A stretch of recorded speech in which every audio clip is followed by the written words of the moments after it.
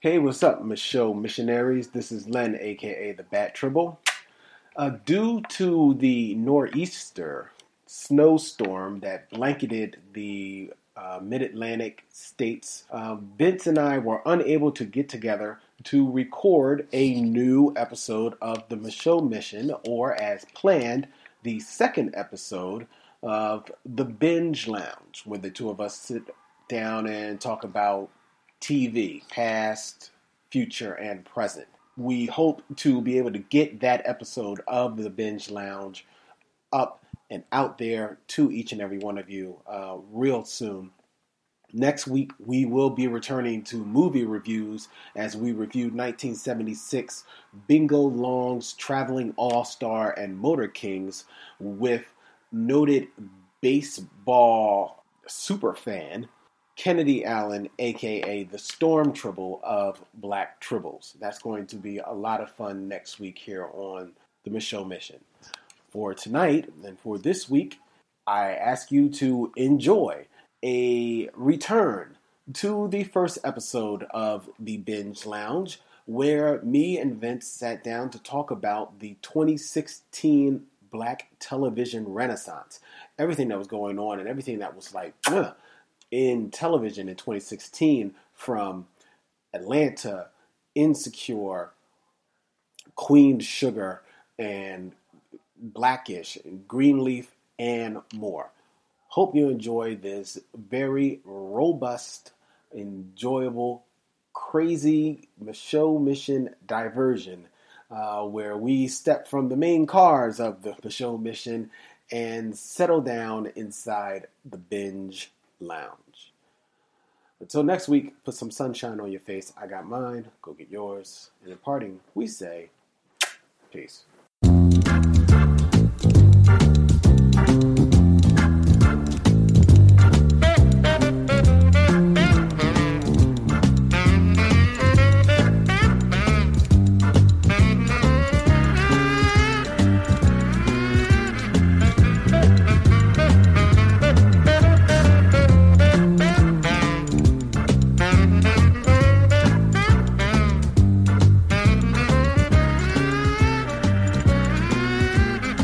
On here? Yes. All right. Let loose the hounds of hell. Oh, Jesus. Yo, what's up, everybody? Holla at your boy. This is Len, a.k.a. the Bat Tribble, and I am here with... This is Vincent Williams. It's All Soul, 8 to 10 on Wednesdays, G-Town Radio. I have a funny feeling we're going to see the return of Salty. No, not at all.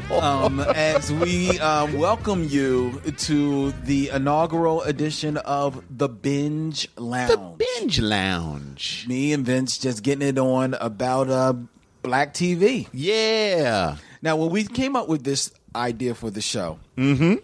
Originally, the idea was to do a show where we would maybe review Black television shows. Right. And a different show with each episode. Right. And almost like we do the Michelle where we concentrate on a movie, we would do like a season. Exactly. Because I think we said a season. Yes, a season. And we said like maybe like the first season of all these different shows, or maybe critical seasons. Right. Like we just finished taping the episode about Action Jackson. Mm-hmm. Like I'd love to do I think it's the fourth season of In the Heat of the Night where they introduce Carl Weathers' character. Yeah, okay. All right. I'm going to put a pin in that. Okay. I'm going to put a pin in that just so that I can continue explaining that what we... Because I'll talk about In the Heat of the Night. We're going to. Okay, all right. I just want to continue explaining to people exactly what happened along the way. Okay. We determined that with this, especially this ongoing and current, for lack of a better word, Black... renaissance that is happening in television over the last year or so. Yeah. There were just too many shows out there that we just wanted to immediately talk about. Give some commentary on. So we decided to, and because this is not going to, while this is going to be a regular show, it's only going to be a monthly show. Right. we decided to turn this over to just our conversation about TV at large. Right. Which will allow current, right. Well, it'll be current TV, but I think we can also talk about past TV. Yeah. I know you definitely talked about, you want to talk about all those very, very special episodes of Good Times. Arnold, I feel woozy. That's my imitation of Dudley when he got drugged by the bike shop owner. Mm-hmm. And then Arnold left him there. Or how about you just referenced it on Action Jackson? You know what? When Debbie Allen... Arnold won shit. Arnold just left Dudley in there. And Salty's in the room. I'm just saying, like he knew... He wasn't a motherfucker. He was a motherfucker. That he knew the bike shop owner was now about to start rapering, and Arnold just left Dudley there. Rapering? They came back and Dudley was sitting there in his T-shirt, and Dudley said, I feel woozy. I said, whoa, what just happened on Different Strokes? It's Different Strokes. And maybe they should change the name of the show. Go ahead. These strokes. These strokes. God, this is terrible. This is way different strokes than last week. What you talking about, Willis? Right. What a gooch. Gooch. Like, what? They got a gooch. I want to talk about the gooch some more. I don't want to deal with this bike shop owner. I ain't going to a bike shop for 15 years at that episode. Everybody's scared to go into the water because of Jaws. You're scared of bike shops. Dudley said, I feel woozy. I said, whoa, what is happening? I'm sorry.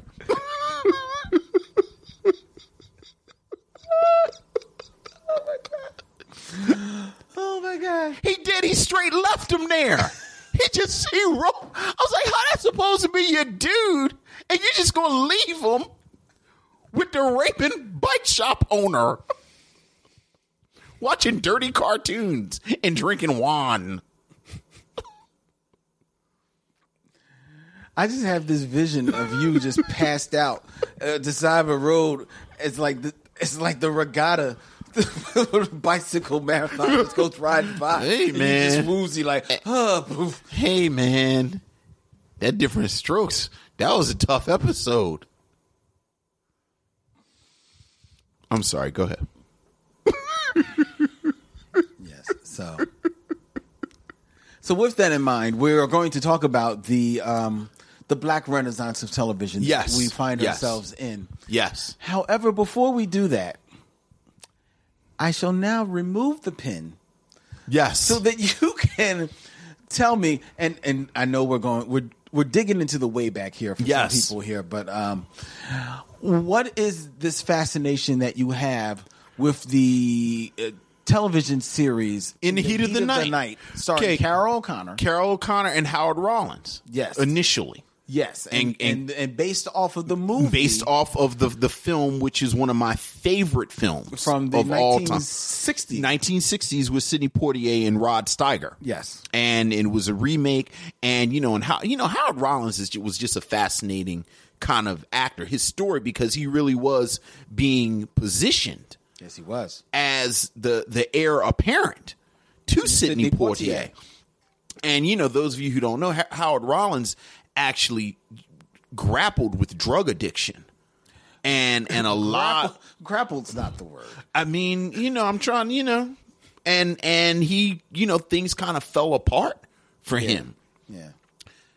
The crazy thing about In the Heat of the Night is that it was falling apart on like he was making In the Heat of the Night while it was happening. So like if you knew that Howard Rollins was dealing with this, you could actually look at In the Heat of the Night and see from episode to episode. Yep. Like he was real kind of shaggy and the acting was weird, and they would have to write around him and he'd only appear in a couple of scenes. And for someone like me that I like that part of it, like I like the stuff going on behind the scenes. Yeah. It was amazing watching it in real time. Yeah. At the same time, Carol O'Connor's son was struggling with drug addiction. Hugh O'Connor. That's right. Hugh O'Connor. He actually eventually died. Yeah. And Carol O'Connor got him a job on the show. So you had both of these real life situations happening right before your eyes. Right before your eyes on the show. So you had that. And then, you just had in the heat of the night, it was like this NBC, like we call them procedurals now. Yes. But that's exactly what it was. It was this weird, because, if you, the original movie, it's like there's like racism and classism and regionalism and all this stuff going on. Oh, yeah. And by the time you get to and by the time you get to like the third season of the television show, they've sanded all the edges off so that it's not like, I remember, I forget the actor's name, but the character Bubba was set up initially as sort of this racist cop. Yeah. But, by the time you get to the third or fourth season, like Bubba is one of the stars. He's a big teddy bear. And part of the reason he's one of the stars is because Howard Rollins has fallen apart. Yes. And they've got to rework the show. They've got to rework the show. So, and then, it gets to the point where Howard Rollins just can't be on the show anymore. Right. And they bring in Carl Weathers. So now it's this whole different dynamic. So, I love these shows that kind of retool and put that's all. I mean, that's the short version. That's enough. We don't need anything more about it in the heat of the night. If we never touch it on the heat of the night again on the Binge Lounge, I will be happy, because I did not like that show. And I ain't even talking about Anne-Marie Johnson. You and Anne-Marie Johnson. Keep going. Renaissance. I'm going to go. So let's go talking about this Black Renaissance that's been happening in television right now. And now, it should be noted that there have been other periods in the history of television where there have been significant programs starring or by African American or people of color on at the same time. Yes. You can go back to the time of the Cosby Show, which then begat Different World. Yes. You can go back to the time of even around that time when you had Martin and then Living Single. Right. You can go to the early days of the WB when you had the Steve Harvey Show. Yes, Steve Harvey had and I think Cedric was on Steve Harvey. He was on the show. Steve Harvey show. But there was another show too, I seem to remember. Maybe it was, I seem to remember them being like a block of black TV shows at one time. And all of those shows had one of the most common themes, that a lot of them were sitcoms. Yes, they were sitcoms. Even some of the more widely acclaimed, such as Rock, right. Criminally one season of South Central, right, that aired. But we've never, or very few times, have we had dramas that were fully loaded, unapologetically, as you like to say, unapologetically black. Yes. And we have not just one. Yeah. And not just two. Yeah.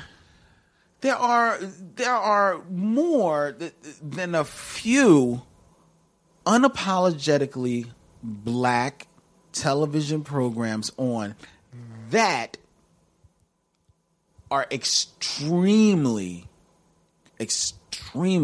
well made, nuanced, come from a distinct and distinctive and independent voice. Yeah.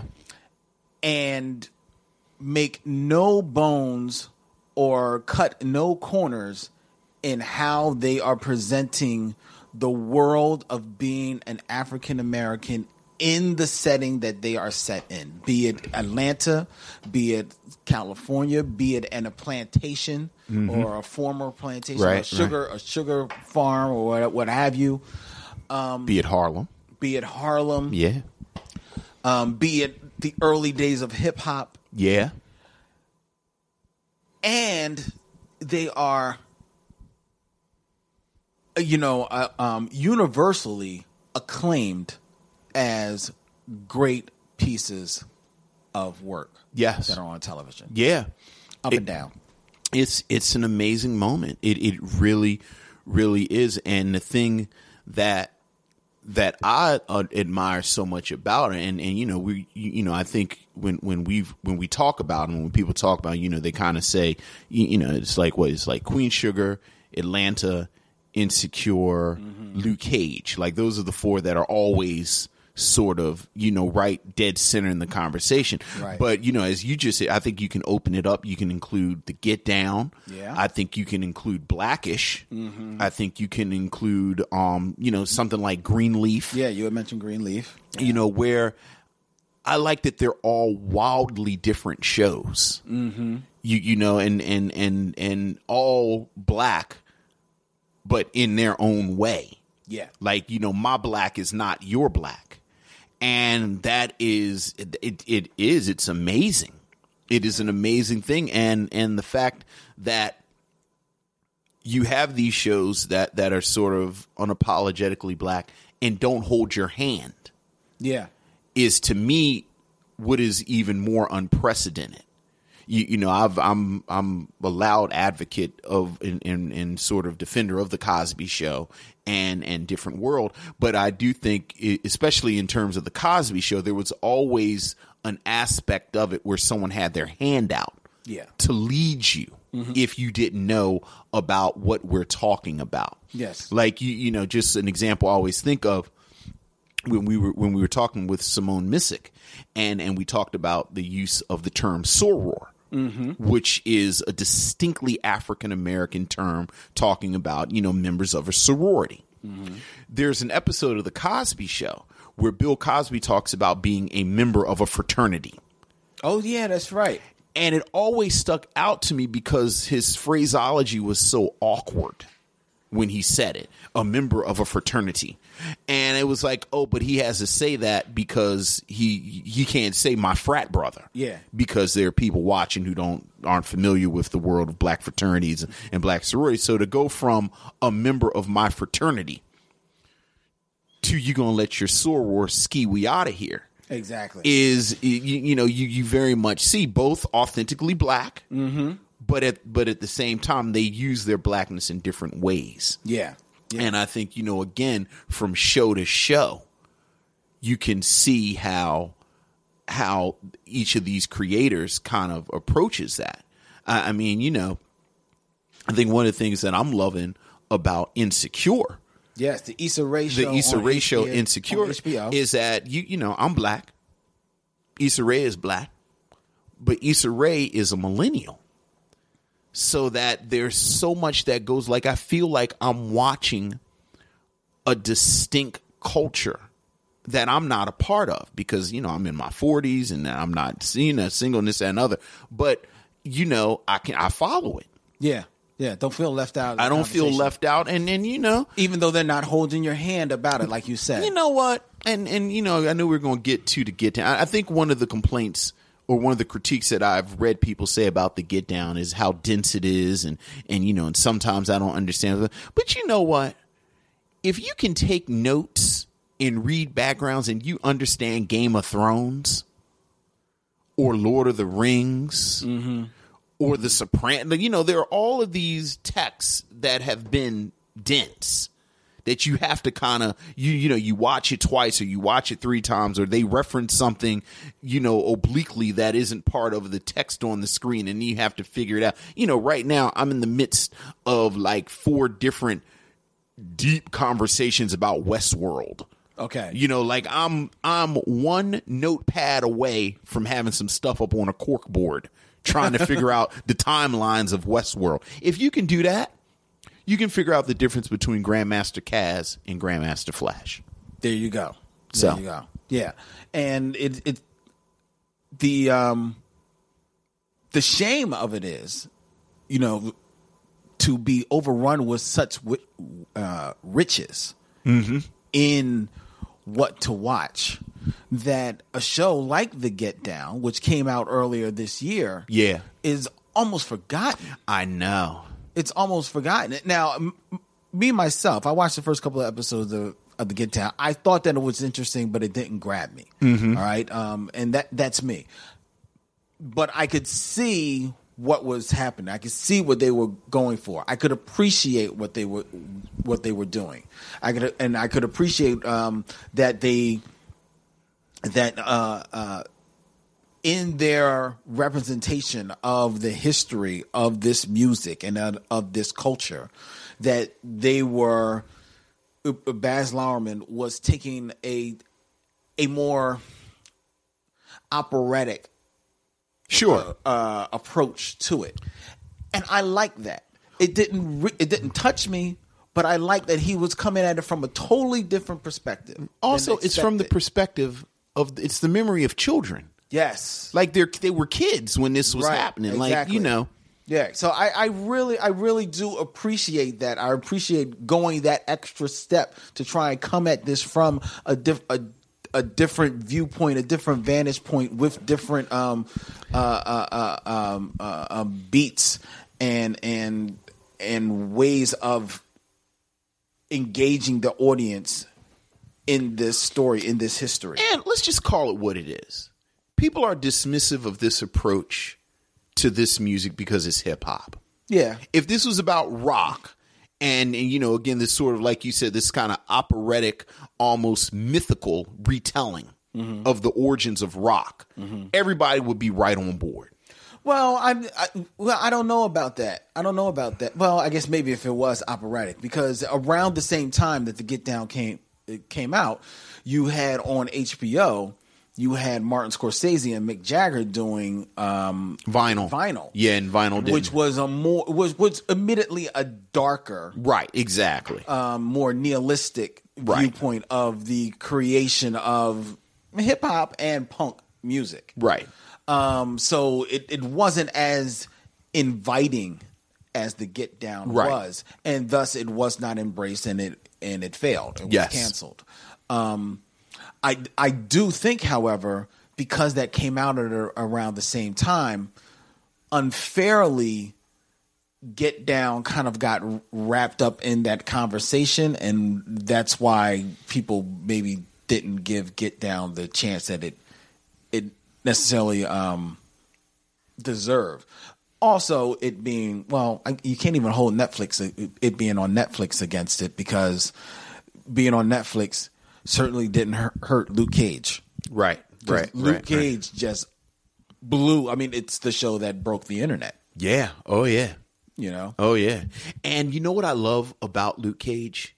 Like it's sort of like, a lot of these shows that were the shows with the black creators. Mm-hmm. You have this sort of these are the visions of these black creators, and they almost created out of whole cloth. Right. Where something like a Queen Sugar is Ava DuVernay's sort of based on the novel, but it's kind of her vision. Atlanta is very much Donald Glover's sort of vision that he created whole cloth. Same thing with Issa Rae and Insecure.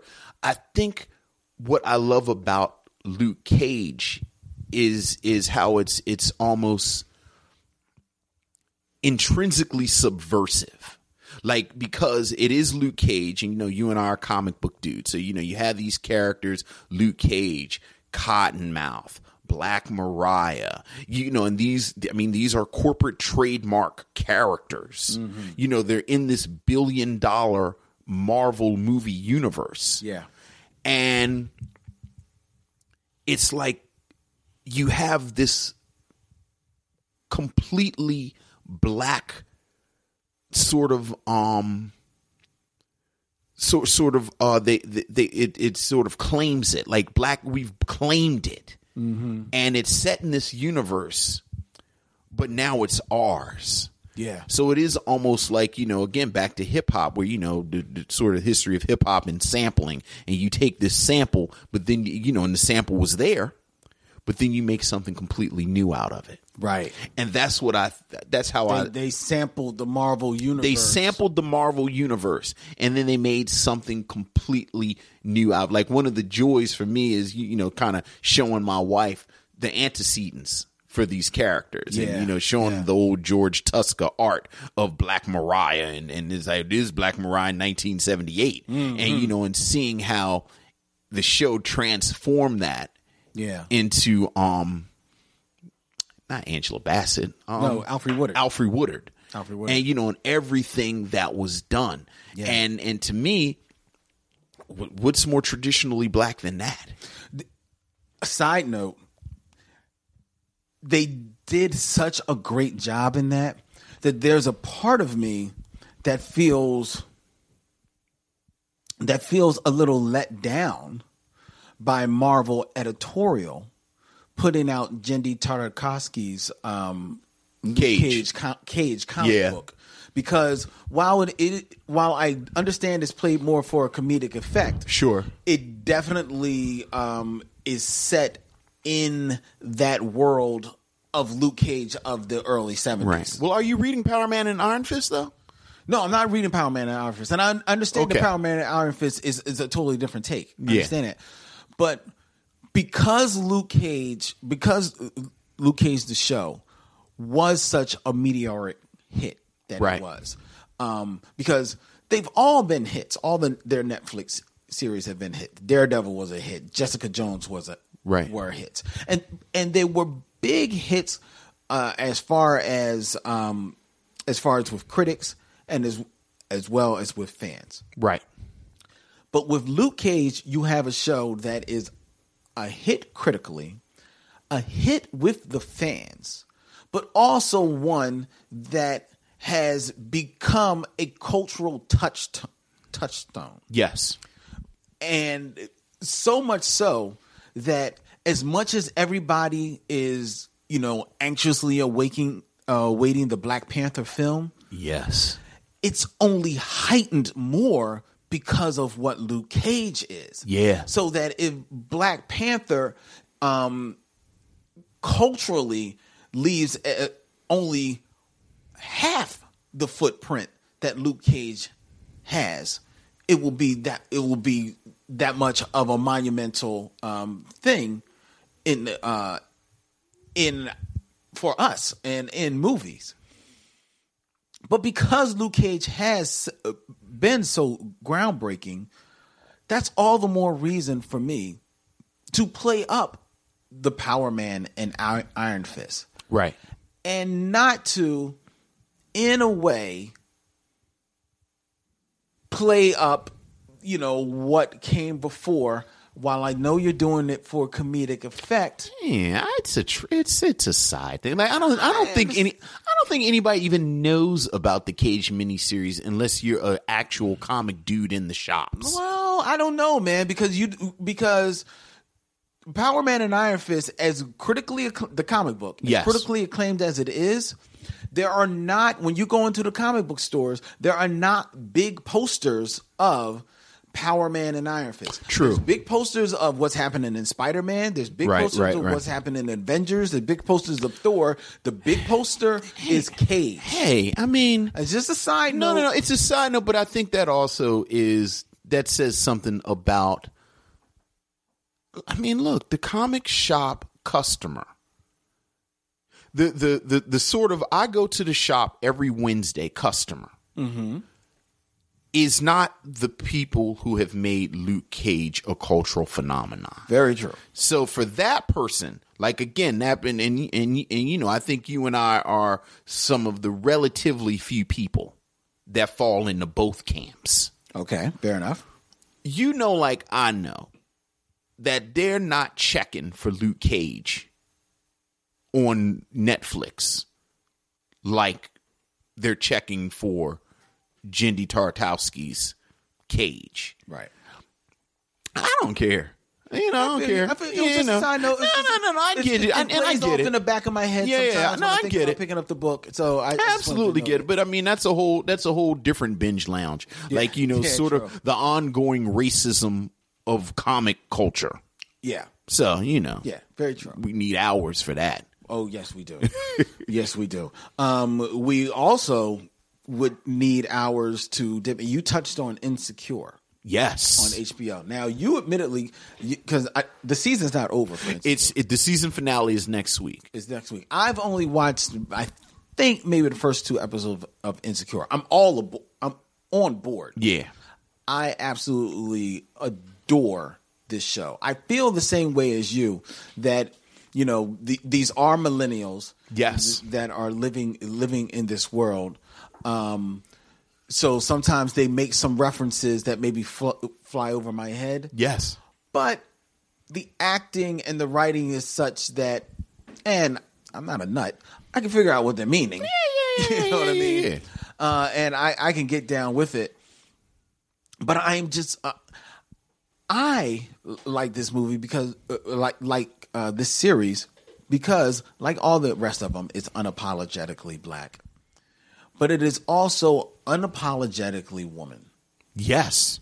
It is, and it is a woman from the entire diaspora of woman is on screen in this series. You said you're not caught up, but not caught up. Two of the main characters had an argument in the last episode. Mm-hmm. That is one of the most vicious fights I've ever seen on screen. Really? Like just vicious and mean spirited, and like I don't even know how you bounce back from it. And I was talking to my wife about it. She said, "No, that's real talk. That's a real, that's a woman fight." Yeah. Right there. Yeah. Like that, like there's an authenticity, and I agree with you, like these sort of like Issa Rae's voice and the voice of the women on this show, mm-hmm. It is like you're getting a peek into something. Yeah. You are. So and as a sitcom, there is, as much as there is an authenticity to it, there definitely is an arch to it as well. They're playing it for the comedy as well. Yet I tried to watch this show that everybody says you need to watch on HBO called Girls. Oh, come on, stop. Don't. We're not even going to do that on the Binge Lounge. Right? Ain't no reason to even talk about that. Everything you about to say, yes. Okay. All right. I just okay. Then let me go here. And this is just my feeling. Hand me somewhere talking about some dumbass Lena Dunham. I just want to say, because I watched Tiny Furniture. I cut you off now. I'm going to talk because I watched Tiny Furniture. I did see that movie. And what is this bullshit? Yeah, it was some bullshit. It was some mumblecore bullshit. Like you want to talk? Like you want to talk about people propping up? Like her entire career is a prop up. Yes. All right, go ahead. Yes, it is. So I saw Tiny Furniture, and those are 2 hours I'm never going to get back. Unfortunately. So let me say this, and let me be, if I can, for a moment, unapologetically a man. Please do. Issa Rae. Okay, easy. No. Okay. Issa Rae has the prettiest smile I have ever seen. Yes, she does. I have the reason why I'm only on episode 2 is because I get dumbstruck by her smile. And can I just say this, since we're going to talk about physicality, I think it is so refreshing. The sort of uninterrupted brown that you get on Insecure. Oh yeah. Like I don't know if I've ever seen a television show with this many brown to dark brown black people. From scene to scene to scene. Mm-hmm. I'm not trying to reverse paper bag test nobody, but I do think it is worth pointing out that in the history of depictions of black people, Insecure, you have 2 dark brown black women as the leads. Yes. 2 dark brown black men as sort of the male counterparts. Yes. And as you go out into her concentric circles. Yeah. It is very, very brown. Mm-hmm. And as somebody who watches television, who watches movies, who's very sort of hyper aware of representation and representations of black people, it is striking. It is, and I appreciate it. It does, and it makes for to me one thing that all of these films, Lord Jesus, that's how good they are. All of these series have in common is that they're gorgeous. Hey, man. They are gorgeous. But the Insecure does have a palette to it that, because I know you always talk about the palettes of a lot of the things that we watch, and there's a palette to Insecure, and I think it is because everything is bouncing off of those deep browns of the characters in there. Yeah, that just makes it really pop and sing with me, man. Yeah, I just really find myself thinking like this is a fantastic looking show. Yeah, I mean, and if we're talking about looks, what I thought you were going to say, I am absolutely in love with every single shot of Queen Sugar.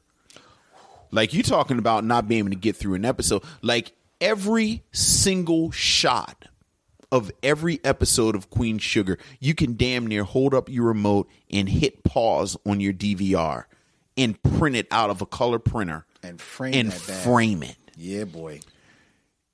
This is the most beautiful television show I have ever seen. I have never in my life seen a television show from episode to episode as beautiful as Queen Sugar. Mm-hmm. The closest I can think, there used to be shots of in Twin Peaks. Okay. Where there was that were just very striking. Mm-hmm, mm-hmm. But I am in awe of how Ava DuVernay and her team are able to put together a show that looks like this. Yeah. I'm talking about the story. I ain't talking about the acting. I ain't talking about nothing. I'm just talking about the way the shots are framed. I'm talking about the color saturation, talking about the color palette. Mm-hmm. I'm talking about the way the actors are on. And we talked about this. And I don't have the actress's name in front of me because we're just freewheeling. Yeah, because we're going to go through the actors. But the sister who plays Nova, who was on that dumbass vampire show, Rutina Wesley. She is distractingly beautiful. She is, man. They love this. The camera loves her in this show. Mm-hmm. And, Ralph Angel, same thing. Yep. So, it's like the two of them, every shot that they're in is just, breathtaking. And again, it's like, how do you do this for every episode every week? Moving from different directors. To different directors. So women directors. Yeah. Directors. So there's that as well. And we'll get the story of Queen Sugar is just amazing. Because let's put it out there. Queen Sugar is a soap opera. It's a soap opera. It's a soap. That's maybe a little reductive to say, but and a little sexist. Well, you think so? Oh yeah, I'm always hesitant to call something created by one. And I'll throw this back. What makes it a soap opera? What makes it a soap opera to me because you have this story of these people's lives and the interminglings of their relationships and things like that. Things that are akin to a soap opera. Now, mind you, I'm saying soap opera in just at its core. I believe like a show that I don't know if you ever watched it, Rescue Me, which was about a firehouse, right in New York City. That was a soap opera. So was The Sopranos a soap opera? Yeah. So you just call any type of ongoing narrative a soap opera? Because not necessarily. Because there are dramas that are ongoing narratives that aren't necessarily a soap opera. Like most of those procedurals, they're not soap operas. Okay, right. Blue Blood was not, right. A soap Those sort of, even though it is kind of like those an sort of ongoing thing. CBS-y case of the week. You find yourself a kind of reassuringly good-looking white dude in his 50s or early 60s, and then kind of put people around him, and then they do stuff every week. Right. Those are not. That's not soap opera. That's not a soap opera. Okay. This is. In my mind, as I'm watching this, I'm saying at the core of this, I'm not saying anybody has to agree with me. No. That I see it. I see this soap opera vibe to it. Then on top of that, though, on top of that is the and it kind of plays into the whole soap opera aspect of it, because you've got this, it's all about reclaiming your family's business and remaking it up, and what that does to your family and everything like that. But then on top of that is this nuanced storytelling that is happening in this show. The areas that it goes to in Black lives, in African American lives, areas that many Black dramas of lesser quality also go to, but they don't go to it with such a deft hand and touch, or with the skillful acting. As this show has. But there's one thing that really stands out to me about this show. And we can touch on all of the actors. You mentioned Rutina. There's Omar Dorsey. Who just like killing it. Kofi Cerebo as Ralph Angel. Yes. Tina Lefford, Bianca Lawson. Dondre Whitfield. Who would have thought? Can I just tell you? Every week I watch it, and he starts doing that. Like, he starts doing his stuff. He starts talking his stuff, and I go, "All right, Robert. I know. Go on, Robert. I know, man. Do Vanessa know you putting the moves on other people like this? But he doing work. He doing work. He is doing work. He's doing mad work. But the one aspect I freaking love about this show is people who are listening to our latest episode of the Michelle Mission heard me going on and on and on about the incessant music in Action Jackson. Oh, dog. In Queen Sugar, not only is the score and the music that is used in this show as equally as breathtaking as you talked about the cinematography of the scenes, but it's so smartly used. Michelle Ndegeocello. Because the music is never on top of the scene. Yeah. The music never tells you what the scene's supposed to be. You are watching the scene, feeling from the actors, feeling from the direction exactly what this scene is to tell you, and it is only then that you notice that there's music that is helping set that tone. It's never on top. It is always like so perfect in the mix on this show that there are times when I'm watching it, it's like, there's no music in this show. So, but this scene is so intense. Oh, there's that music. The intensity is there because I'm hearing the music now. I'm hearing it. It's making me feel it. And I went back and I watched Selma, and I watched Middle of Nowhere, and that is a hallmark of Ava DuVernay. Right, that is also indicative in those films, and I would not be surprised if that was like up on the bulletin board as a producer note from her, right? Because that is what good storytelling is all about. Again, kind of sticking to these kind of main four. all of them, like their use of music, you know, whether you're talking about Adrian Young's work with the score and the different artists that they have on Luke Cage, whether you're talking about the extraordinary work that Donald Glover does with all of the different Atlanta sounds on Atlanta, where, you know, like he, you know, it just episode to episode, he kind of builds all of these kind of, again, very specifically Atlanta sonic, you know, soundscapes, if you will. And, you know, in the final episode, it's like he's been holding it for the whole show. And I remember when Elevator starts playing, you know, Outkast, it's like I got kicked in the chest. And it was like, oh, he saved, because of course, how else do you drop the mic if you're making a show about Atlanta without bringing out Outkast at the very end?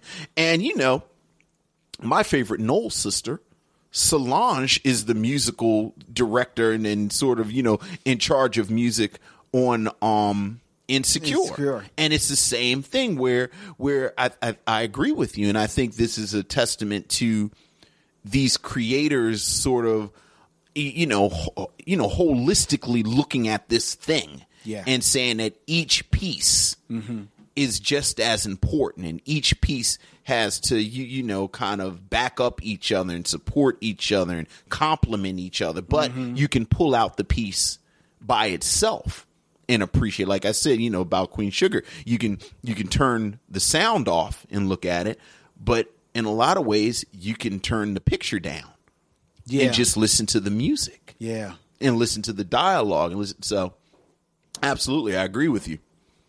How much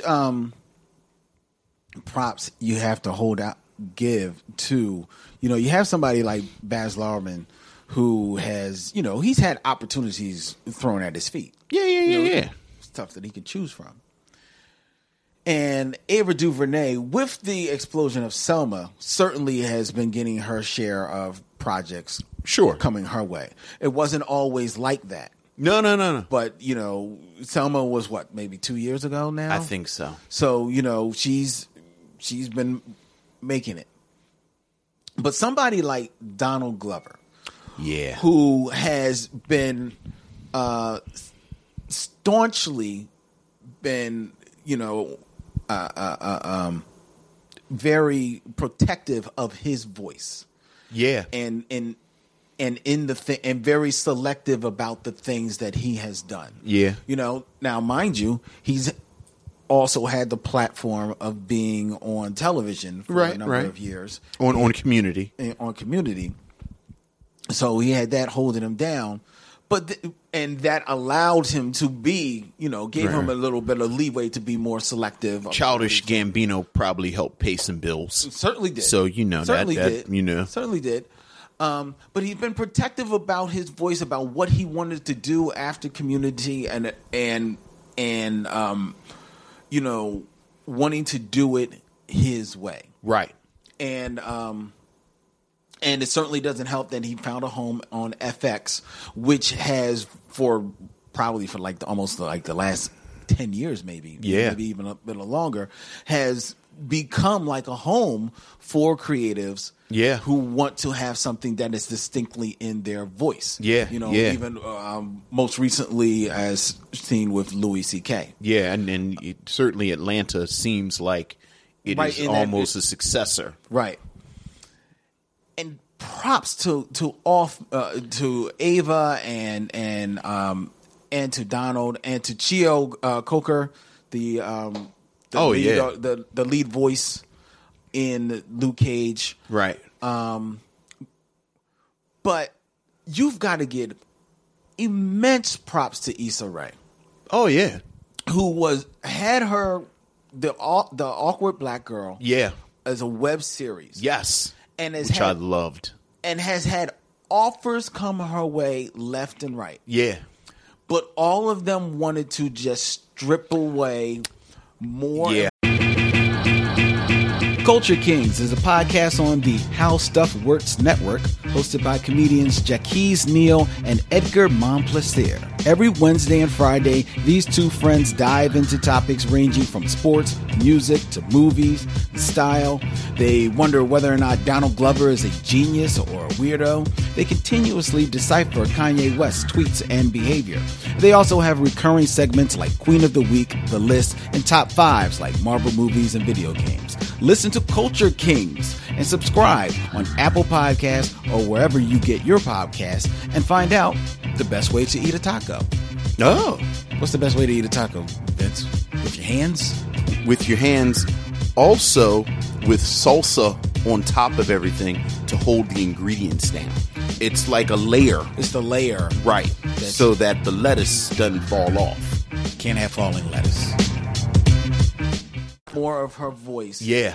And for her to have the fortitude to turn down probably what wasn't they weren't backing up the Brinks truck, but they was backing up a Brink truck. Yeah, they were backing up a truck of money to her. Right. For her to turn that down. Yeah. Because she knew it's like, no, I know what you want is what I want to give you, but what you want me to give you is not it. Well, again, back to what I said, I think it's an amazingly low bar, but it's dare I say revolutionary to have these two characters. You have Issa Rae and you have Molly, played by what's the sister's name that plays Molly? Binge Lounge is real freewheeling. Very free. I don't have no notes. Which is unlike usually top of the head. It's top of the head to Binge Lounge. So I just call her Molly. I know that's not her name because I don't have it in front of me. Give me a moment. Kiss my ass. You listen to the Michaud Mission if you want notes. Well, why doesn't he have it written in front of him? Did he not know? No, I didn't know I was going to call out like that. I'm talking about how revolutionary it is to have two brown women on the screen a lot.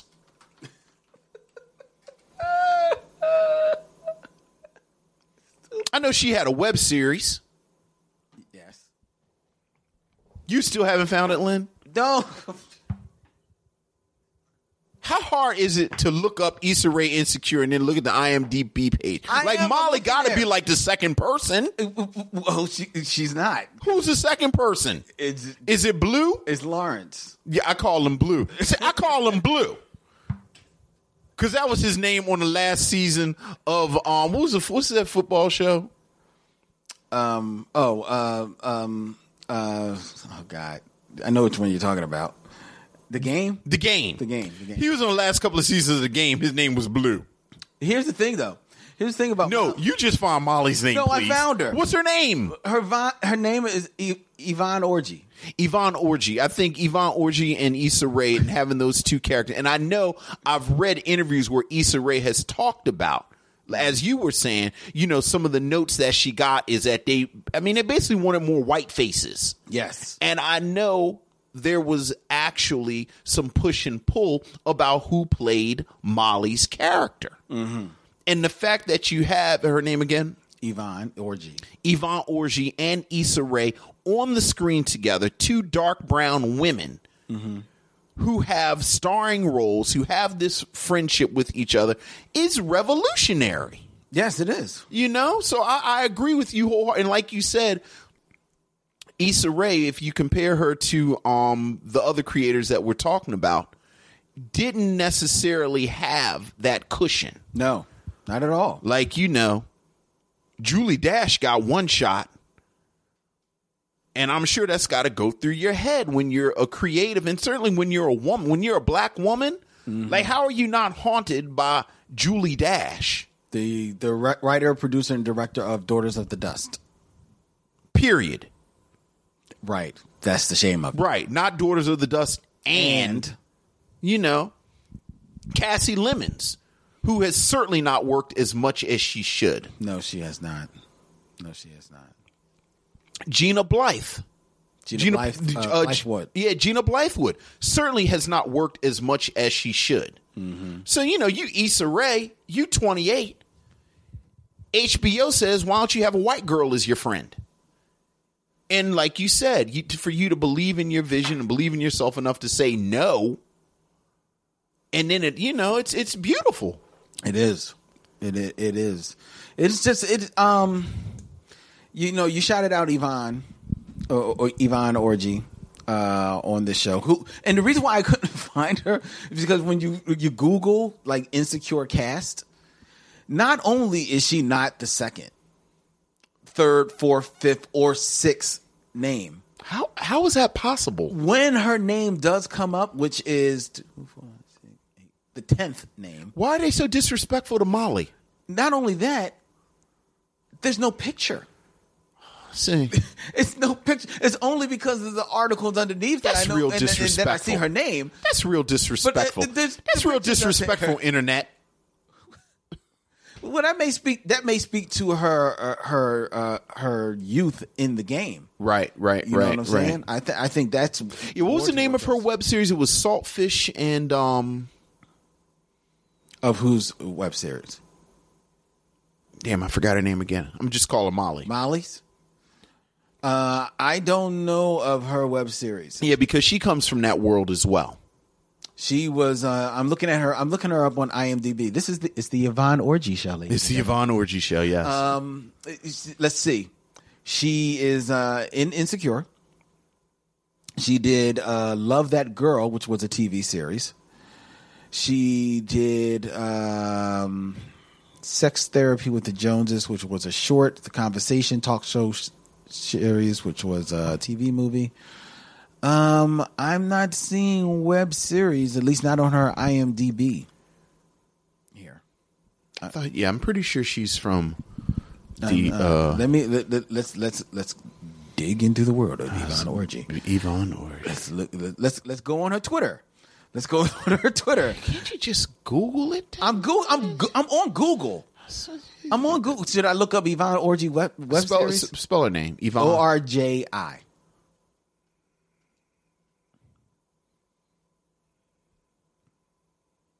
Oh, well, let's see. She was the creator of the first Gen show. I'm looking here, Vince. I don't see anything. We're having fun looking up Yvonne Orji. It's all about you, girl, because we like you. We're doing this because we like you.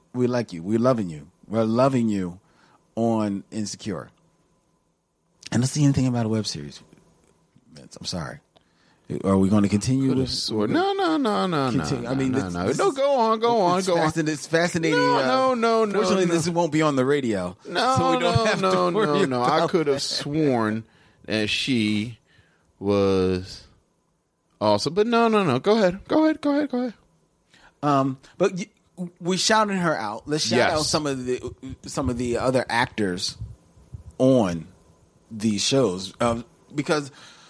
For a lot of these actors, this is accounts to it has to account for like just they hit the mother load because to have yes, you've got a TV series, yes, but to be working with such rich material, yes, which is not the norm, yes, in TV, and whereas you have something like Blackish, which we should shout out, which is a very cool show. It's a very cool show, but it's filled with faces that you know. Anthony Anderson. I gotta tell you something. Like what's weird to me about Blackish?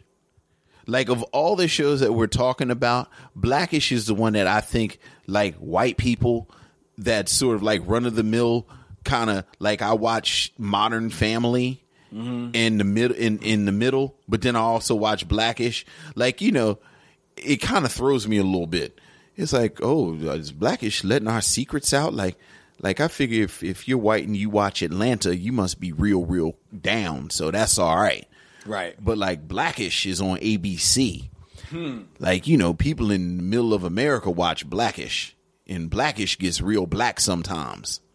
It does. So I feel a little open. Like I feel open when I see stuff on Blackish. Yeah. But as I was going to say, like Blackish does feature some shows that we've, stars that we've seen before. Anthony Anderson, Lawrence Fishburne, Tracy Ellis, American Treasure. I know you believe so. Jennifer Lewis, American Treasure. Yes. So you know. But on these other shows that we're mentioning, you have some faces you've seen before, but certainly not, to the degree that you've seen Anthony Anderson or Lawrence Fishburne or anything like that. Rutina Wesley, she was maybe 5th, 6th, 7th build on the Dumbass Vampire show. Yeah, on that dumbass show. Here she's allowed to shine. Yes, she's really given material to work with.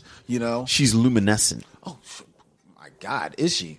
We talked about Dontre Whitfield. Yes, and Robert.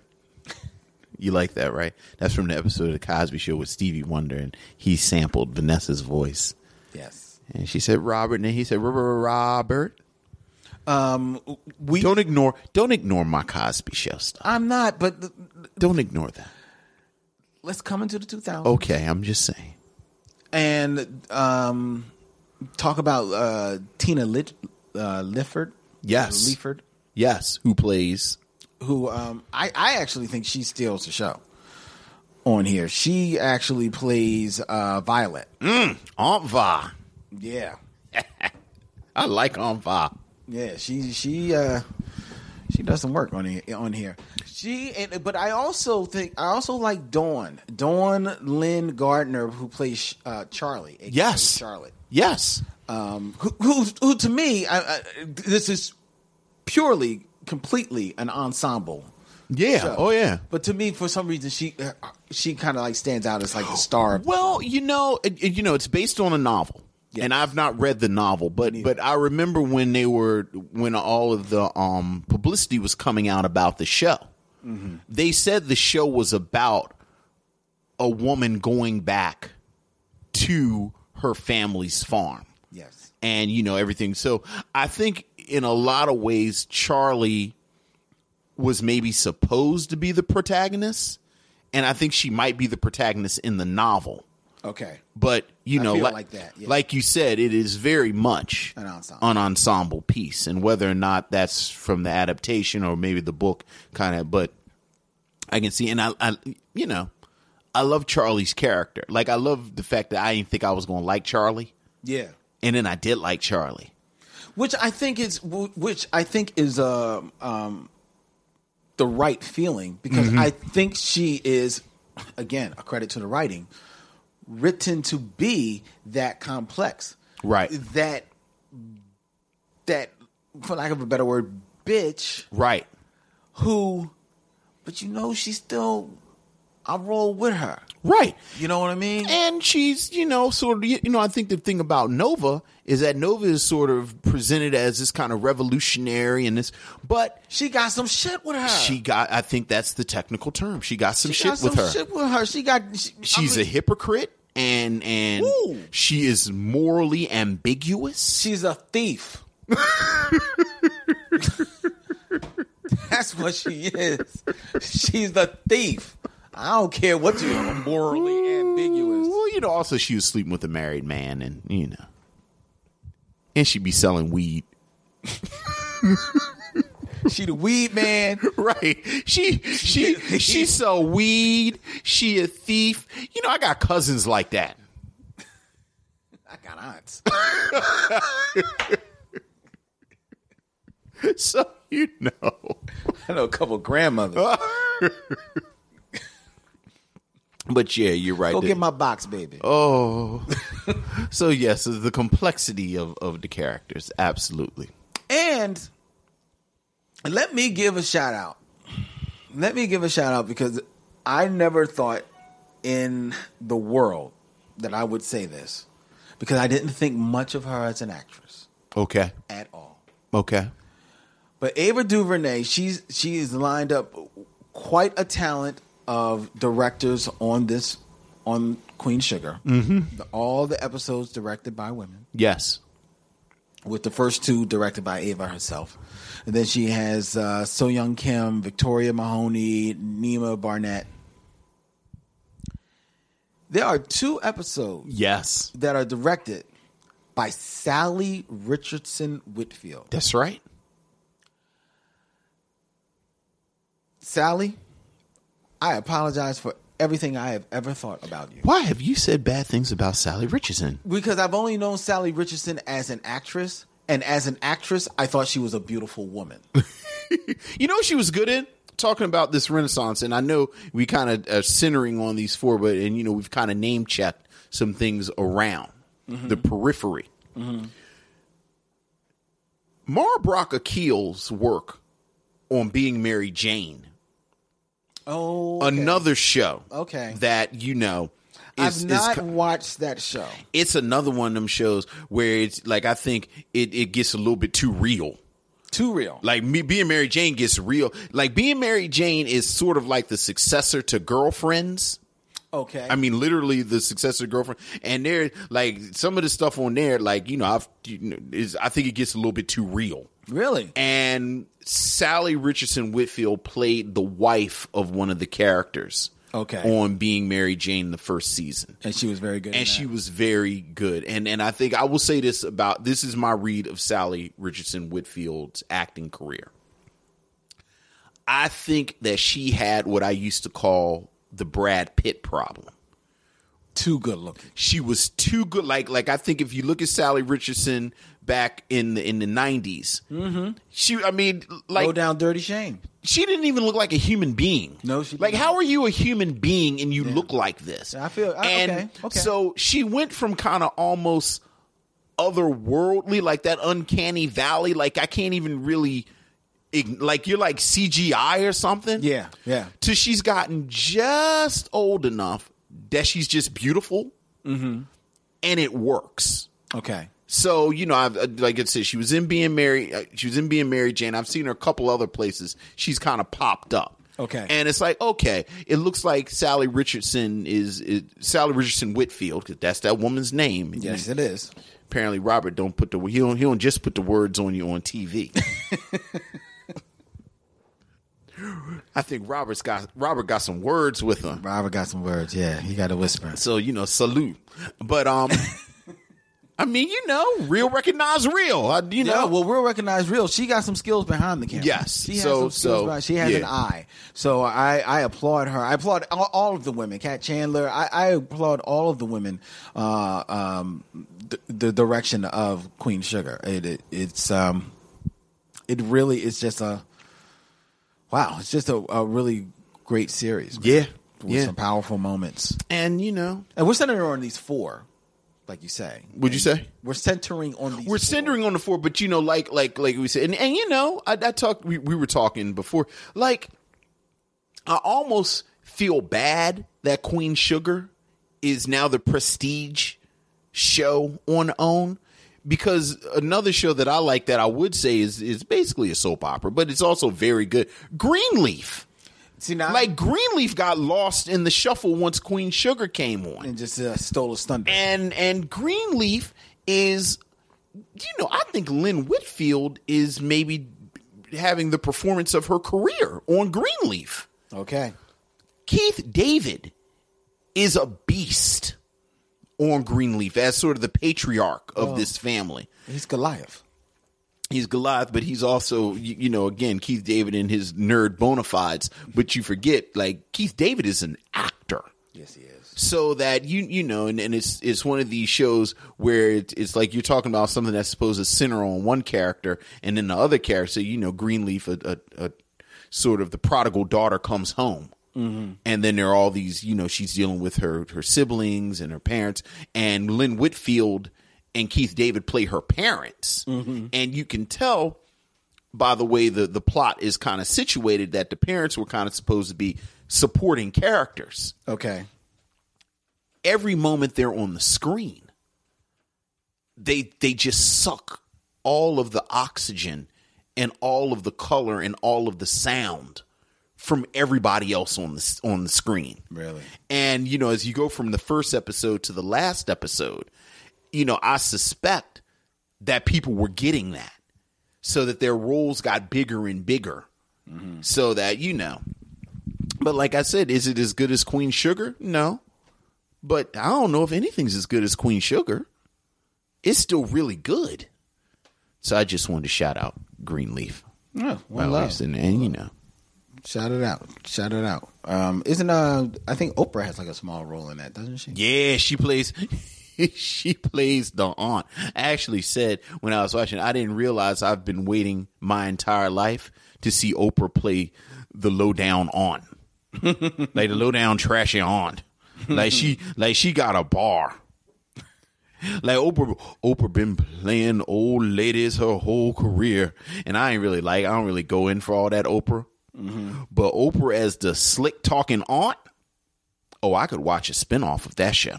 Okay. Like I wish Oprah wasn't a billionaire so she could just be on this show every episode. Well, I know this is the one that she puts her money behind because she's like one of the. I know that's right.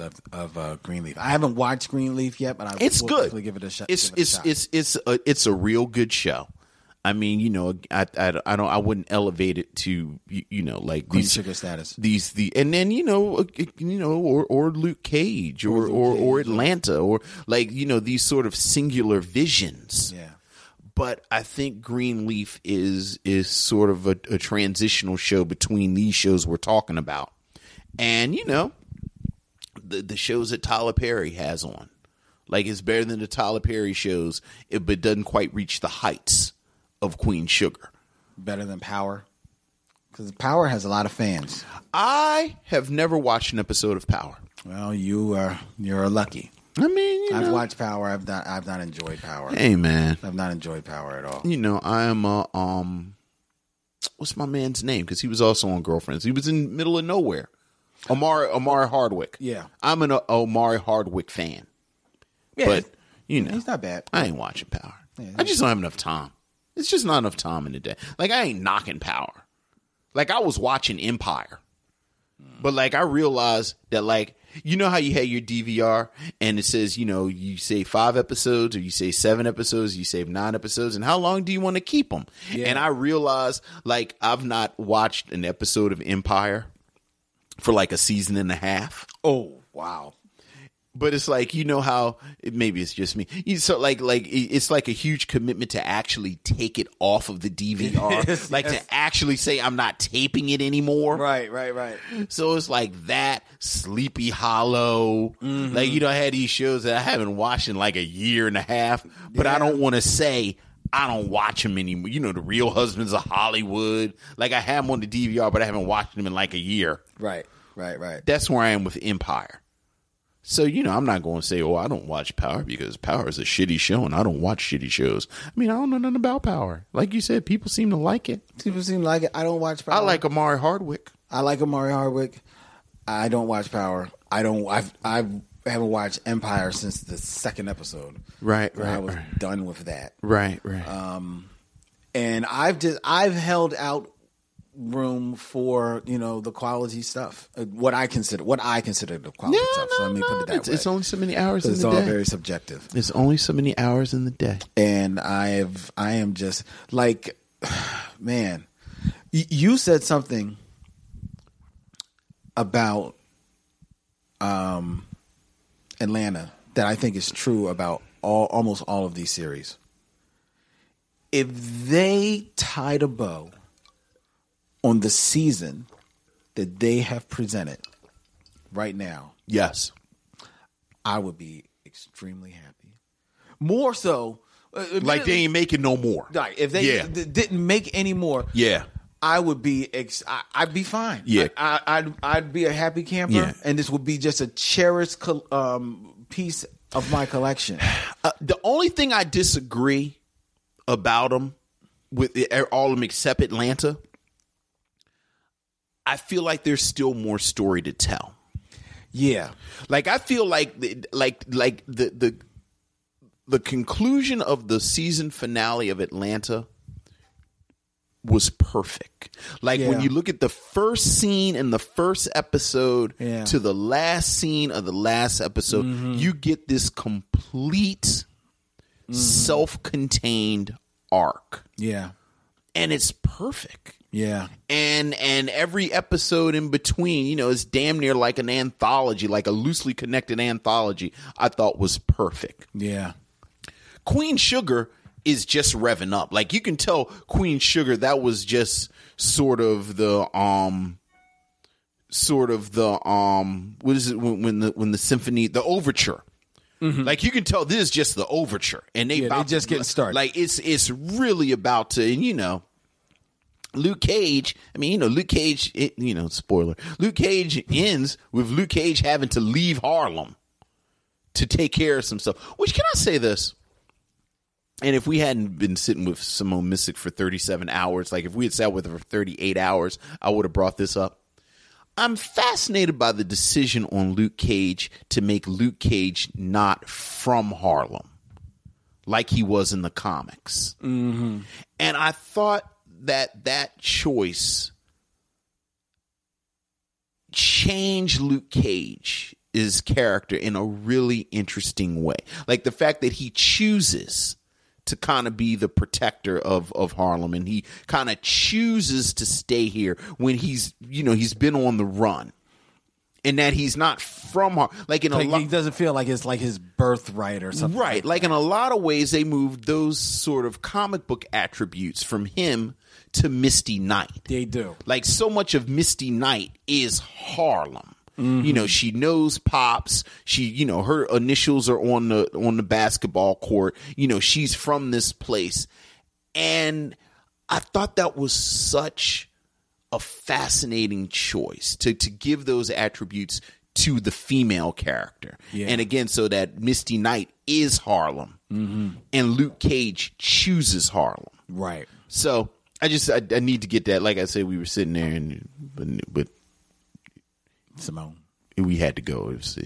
Yeah, got to the point. So, but anyway, yes, I wanted to shout out. We're talking about the actors, and we've touched on a lot of the actors in all of these shows. But there's an actor in Atlanta that I want to shout out. Who? Which one? Paperboy. Brian Tyree Henry. Brian Tyree Henry. He is scary good. Yeah. In this series. Yeah. Man. He is. I mean, everybody is good. Yeah, because Darius played by Keith Stanfield. Keith Stanfield also. He's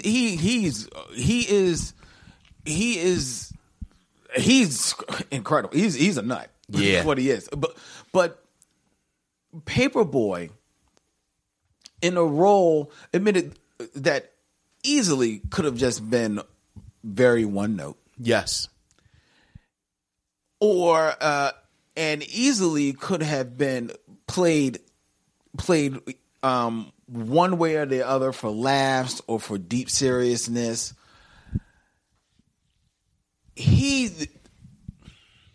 There are scenes in this show where he's not saying anything for 10 minutes. He handles silence so well. So well, man. Yeah.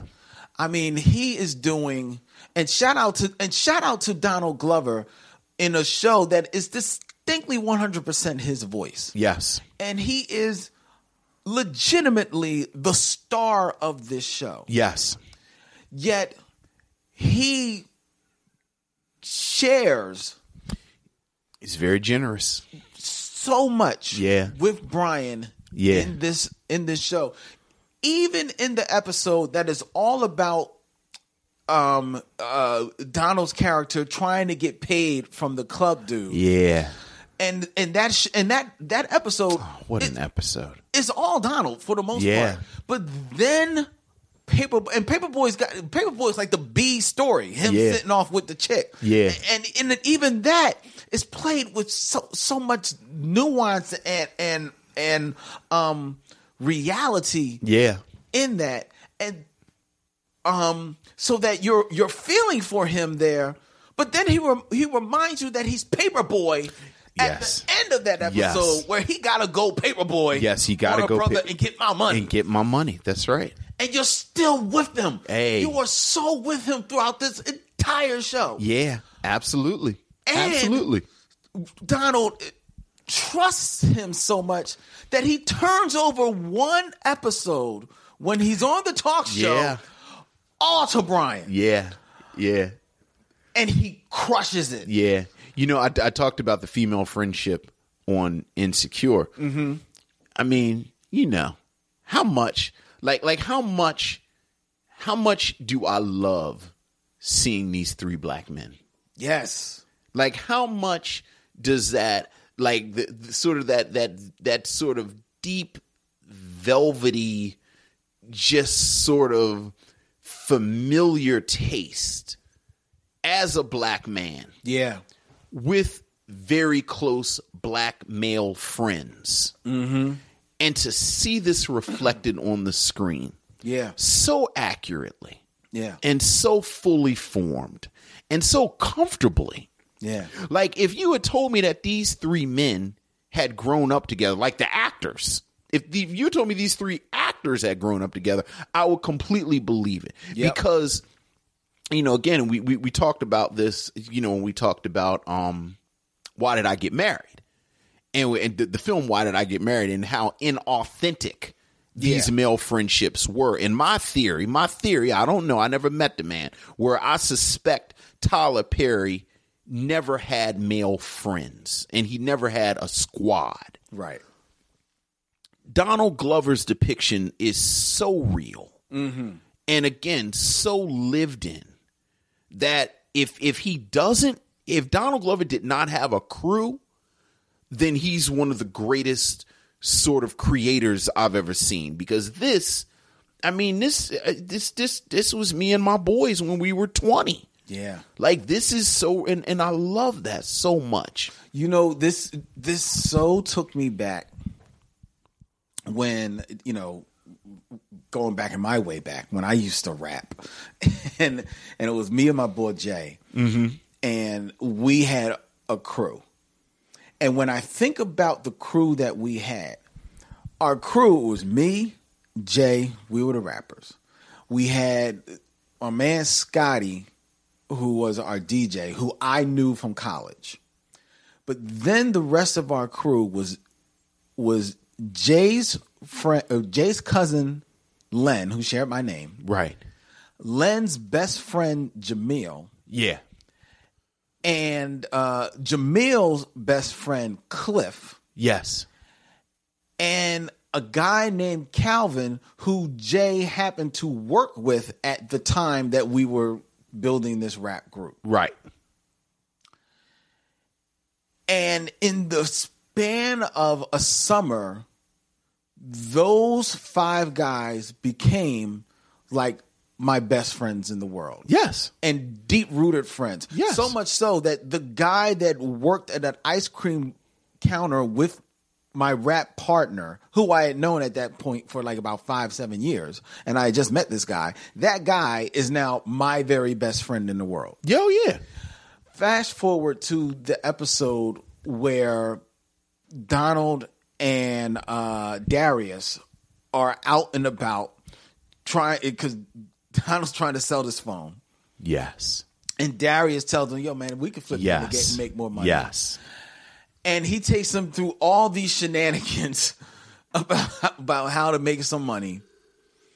And this is probably, of all the episodes, the most arch for comedy episode of them all. And you're with it, and you're laughing your head off the whole time. And then at the end of the episode, you know, they're getting into the car, and Darius kind of just gives a look away, and he says, huh? Looks at Donald, and is like, we're friends now. Yes. And gets in completely accurate. It was 100% accurate. That's some man shit. Yes. Because the second he says that, you will remember they just met. That's right. On the first episode, you know, Paperboy is Donald's cousin. Same thing. One of my best friends. Same thing. It's like we were friends. You go through this adventure together. On the other end, now y'all really friends. Yeah. It really is. And again, like you said, and it's something, and you know, there's something very specific about young black manhood where it is this, it's almost hyper realistic. Like, I love the fact that violence is always right out of sight.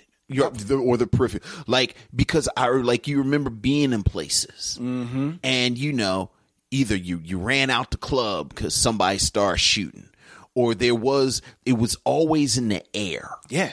You know? Yeah. And not because you were, you know, thugging, or you weren't in, you know, wasn't like no South Central, but it was just in the air. And I think it made things hyper. Like hyper real and hyper, and you made these friends in this world, and they were fast friends, but it was real, and it happened quickly, but it was real. And you know, you and I have been blessed to live long enough that, you know, it was true.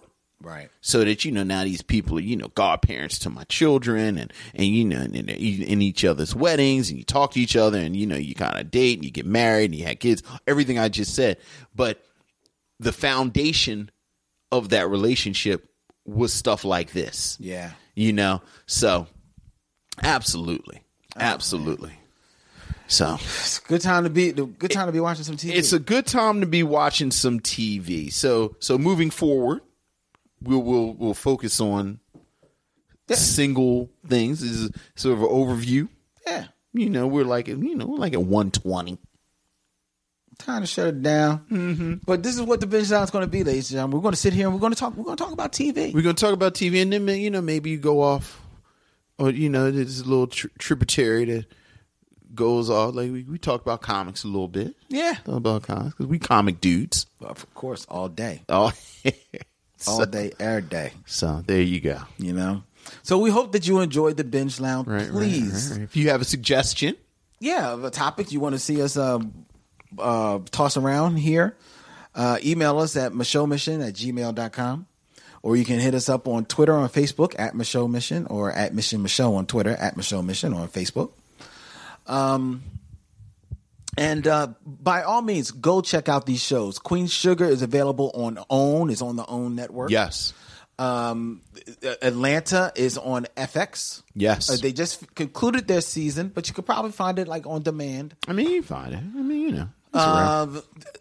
Luke Cage is all 13 episodes. Ooh. Are there for the viewing on Netflix. Yes. And then you have Insecure. I've actually, Issa Rae has been popping up on my timeline. There's something going on where you can watch all the episodes on HBO Go. Oh yeah. You can watch them on HBO Go. But I think like for free. Like if you don't have a subscription, I think they're running something right now where you can just click and watch it. Oh, go check it out. Yeah, so definitely check out Insecure. Yeah, it's right now I think it's up to maybe the 8th or 9th episode. Yeah. So it's 9 episodes of season finale I think is either next week or the week. If they take the week off, it would be the week after. Yeah. Yeah, so now's the time to catch up. Binge Insecure. Because that's what I'm going to do this weekend. Yeah. I'm going to binge Insecure. Very nice. Watch me some Greenleaf. Watch Greenleaf. I like Greenleaf a lot. Greenleaf. I like Keith David. I love myself some Keith David. I love Oprah Winfrey. And Lynn Whitfield is I will give it a chance. Lynn Whitfield is channeling every older Southern black woman I've ever known in my entire life, which is all the women in my family. So now here's an Lynn Whitfield. I adore her. Here's an interesting piece of homework for next month, for December's Binge Lounge. Yes. I will watch Greenleaf, which I understand it's about has something to do with it's a mega church. Yeah, it's a mega church. And there's a show, and I believe it's on either Bounce or TV One, that's also about a church. And it's it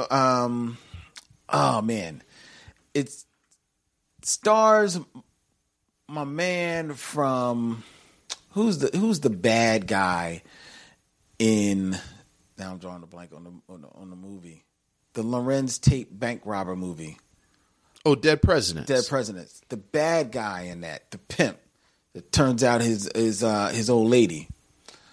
Oh, he's the bad guy in every movie. Oh, you mean the dude who played the drug dealer in Rock? Used to call Rock Trash Man. Yes. Yes. Yes. Yeah. Oh, yeah. Oh, that's right. He was in Rock. I forgot all about that. What's going on, Trash Man? Yeah, what's going on, Trash Man? And Heavy D killed him. Wow, he sure did, didn't he? And then Rock had to take care of Heavy D's daughter, played by Kim Field's younger sister. Wow. Mm-hmm.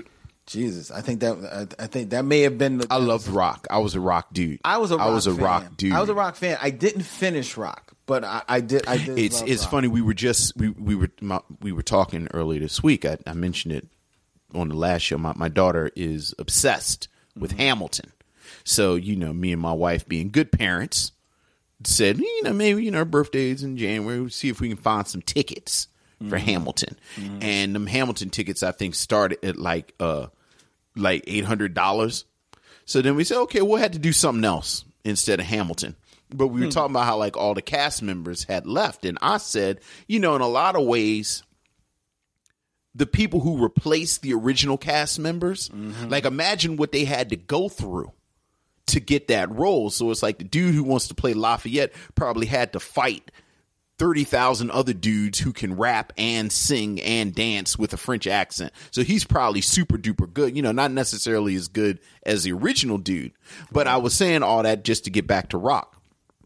When I was in college, I was in a class and it was like a black literature class, and we went to see Fences, and we saw the production that James Earl Jones was in. Like, we actually saw the James Earl Jones production.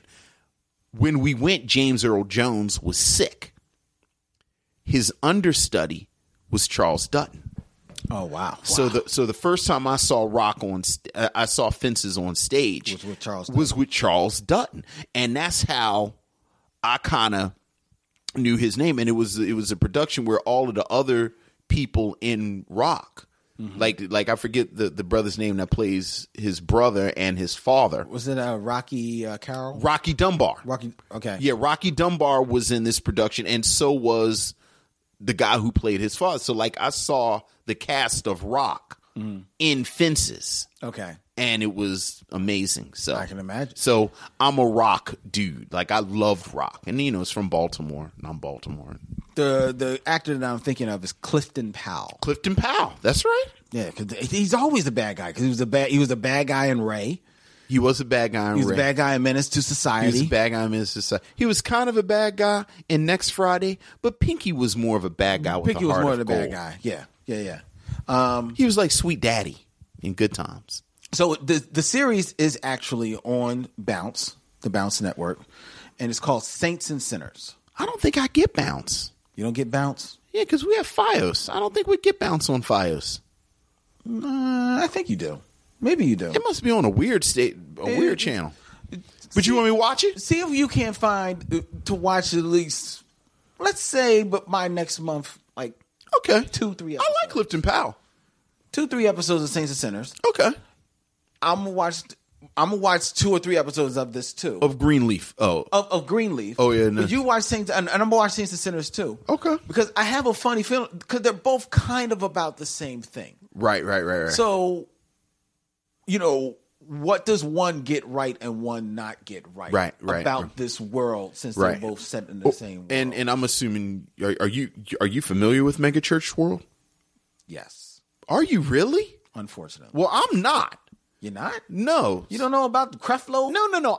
That's it. Familiar as if were you a member and did you go and... I know what they are. I was a member at one time of a church that aspired. No. Well, I've done that. I've been part of that. But I thought, maybe I don't know. Well, I don't know what you're asking.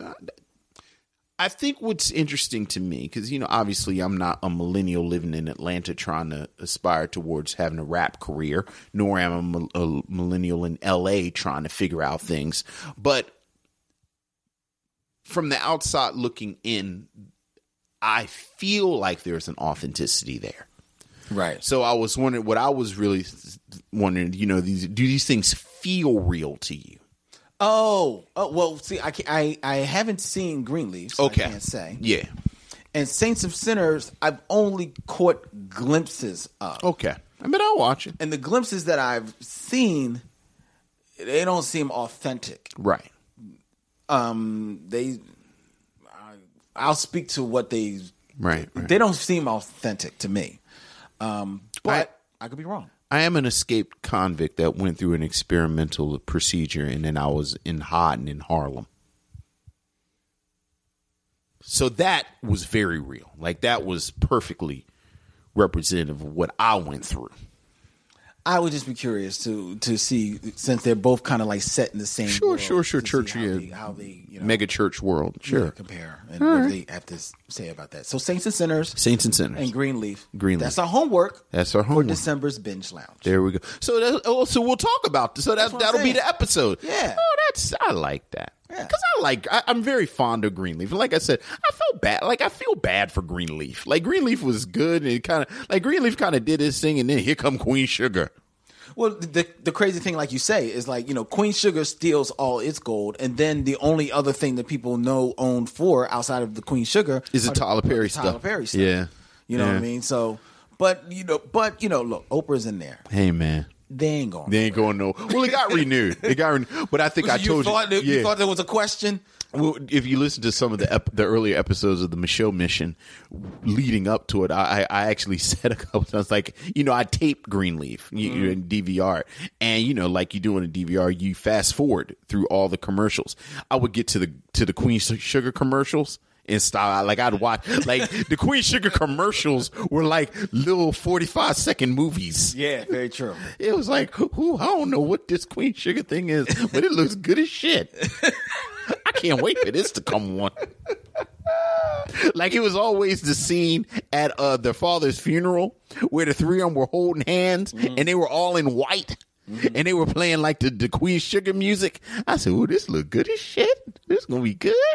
So, you know what other show we can maybe talk about? And we definitely save this for next month. All right. But a show that many people would have thought would have been in this conversation, but didn't come up at all. What? Underground. Yeah. Let's talk about it next month. I know. That part of that is my bad. It's like we kept talking about Selma, and I was sitting over here all feeling kind of sheepish because I haven't seen Selma. No. Slaves and civil rights. I know. There's a reason why. Like, black people in potato sacks and barefoot, or black people in them little skinny ass ties. I know. And there's more than one reason why the Roots remake did not. I know. Was not a hit. But I actually watched the first maybe 5 episodes of Underground, and I was pleasantly surprised by how much I enjoyed every single episode.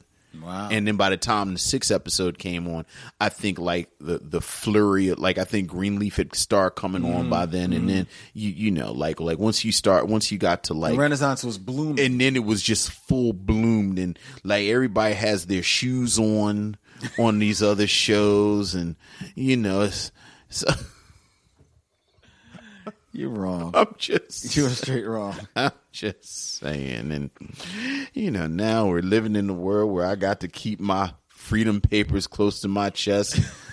All this reckless eyeballing that I do to white folks. Like, I've been reckless eyeballing white folks my whole life. Now suddenly we living in a brand new world. We going to make America great again. I got to watch all that. And, so, all right. All right, ladies and gentlemen, that has been November's Binge Lounge. Yes. Hope you enjoy it. Email us. Let us know what you thought about it. Let us know if we're wasting our time. We're going to end on slave jokes. Nice. That's nice. That's real fucking classy right there. Go out on a win. So, yeah. So, well... We don't have no sign off for the Binge Lounge. Hubba dubba wubba. There you go, Lynn. Thank you. There you go.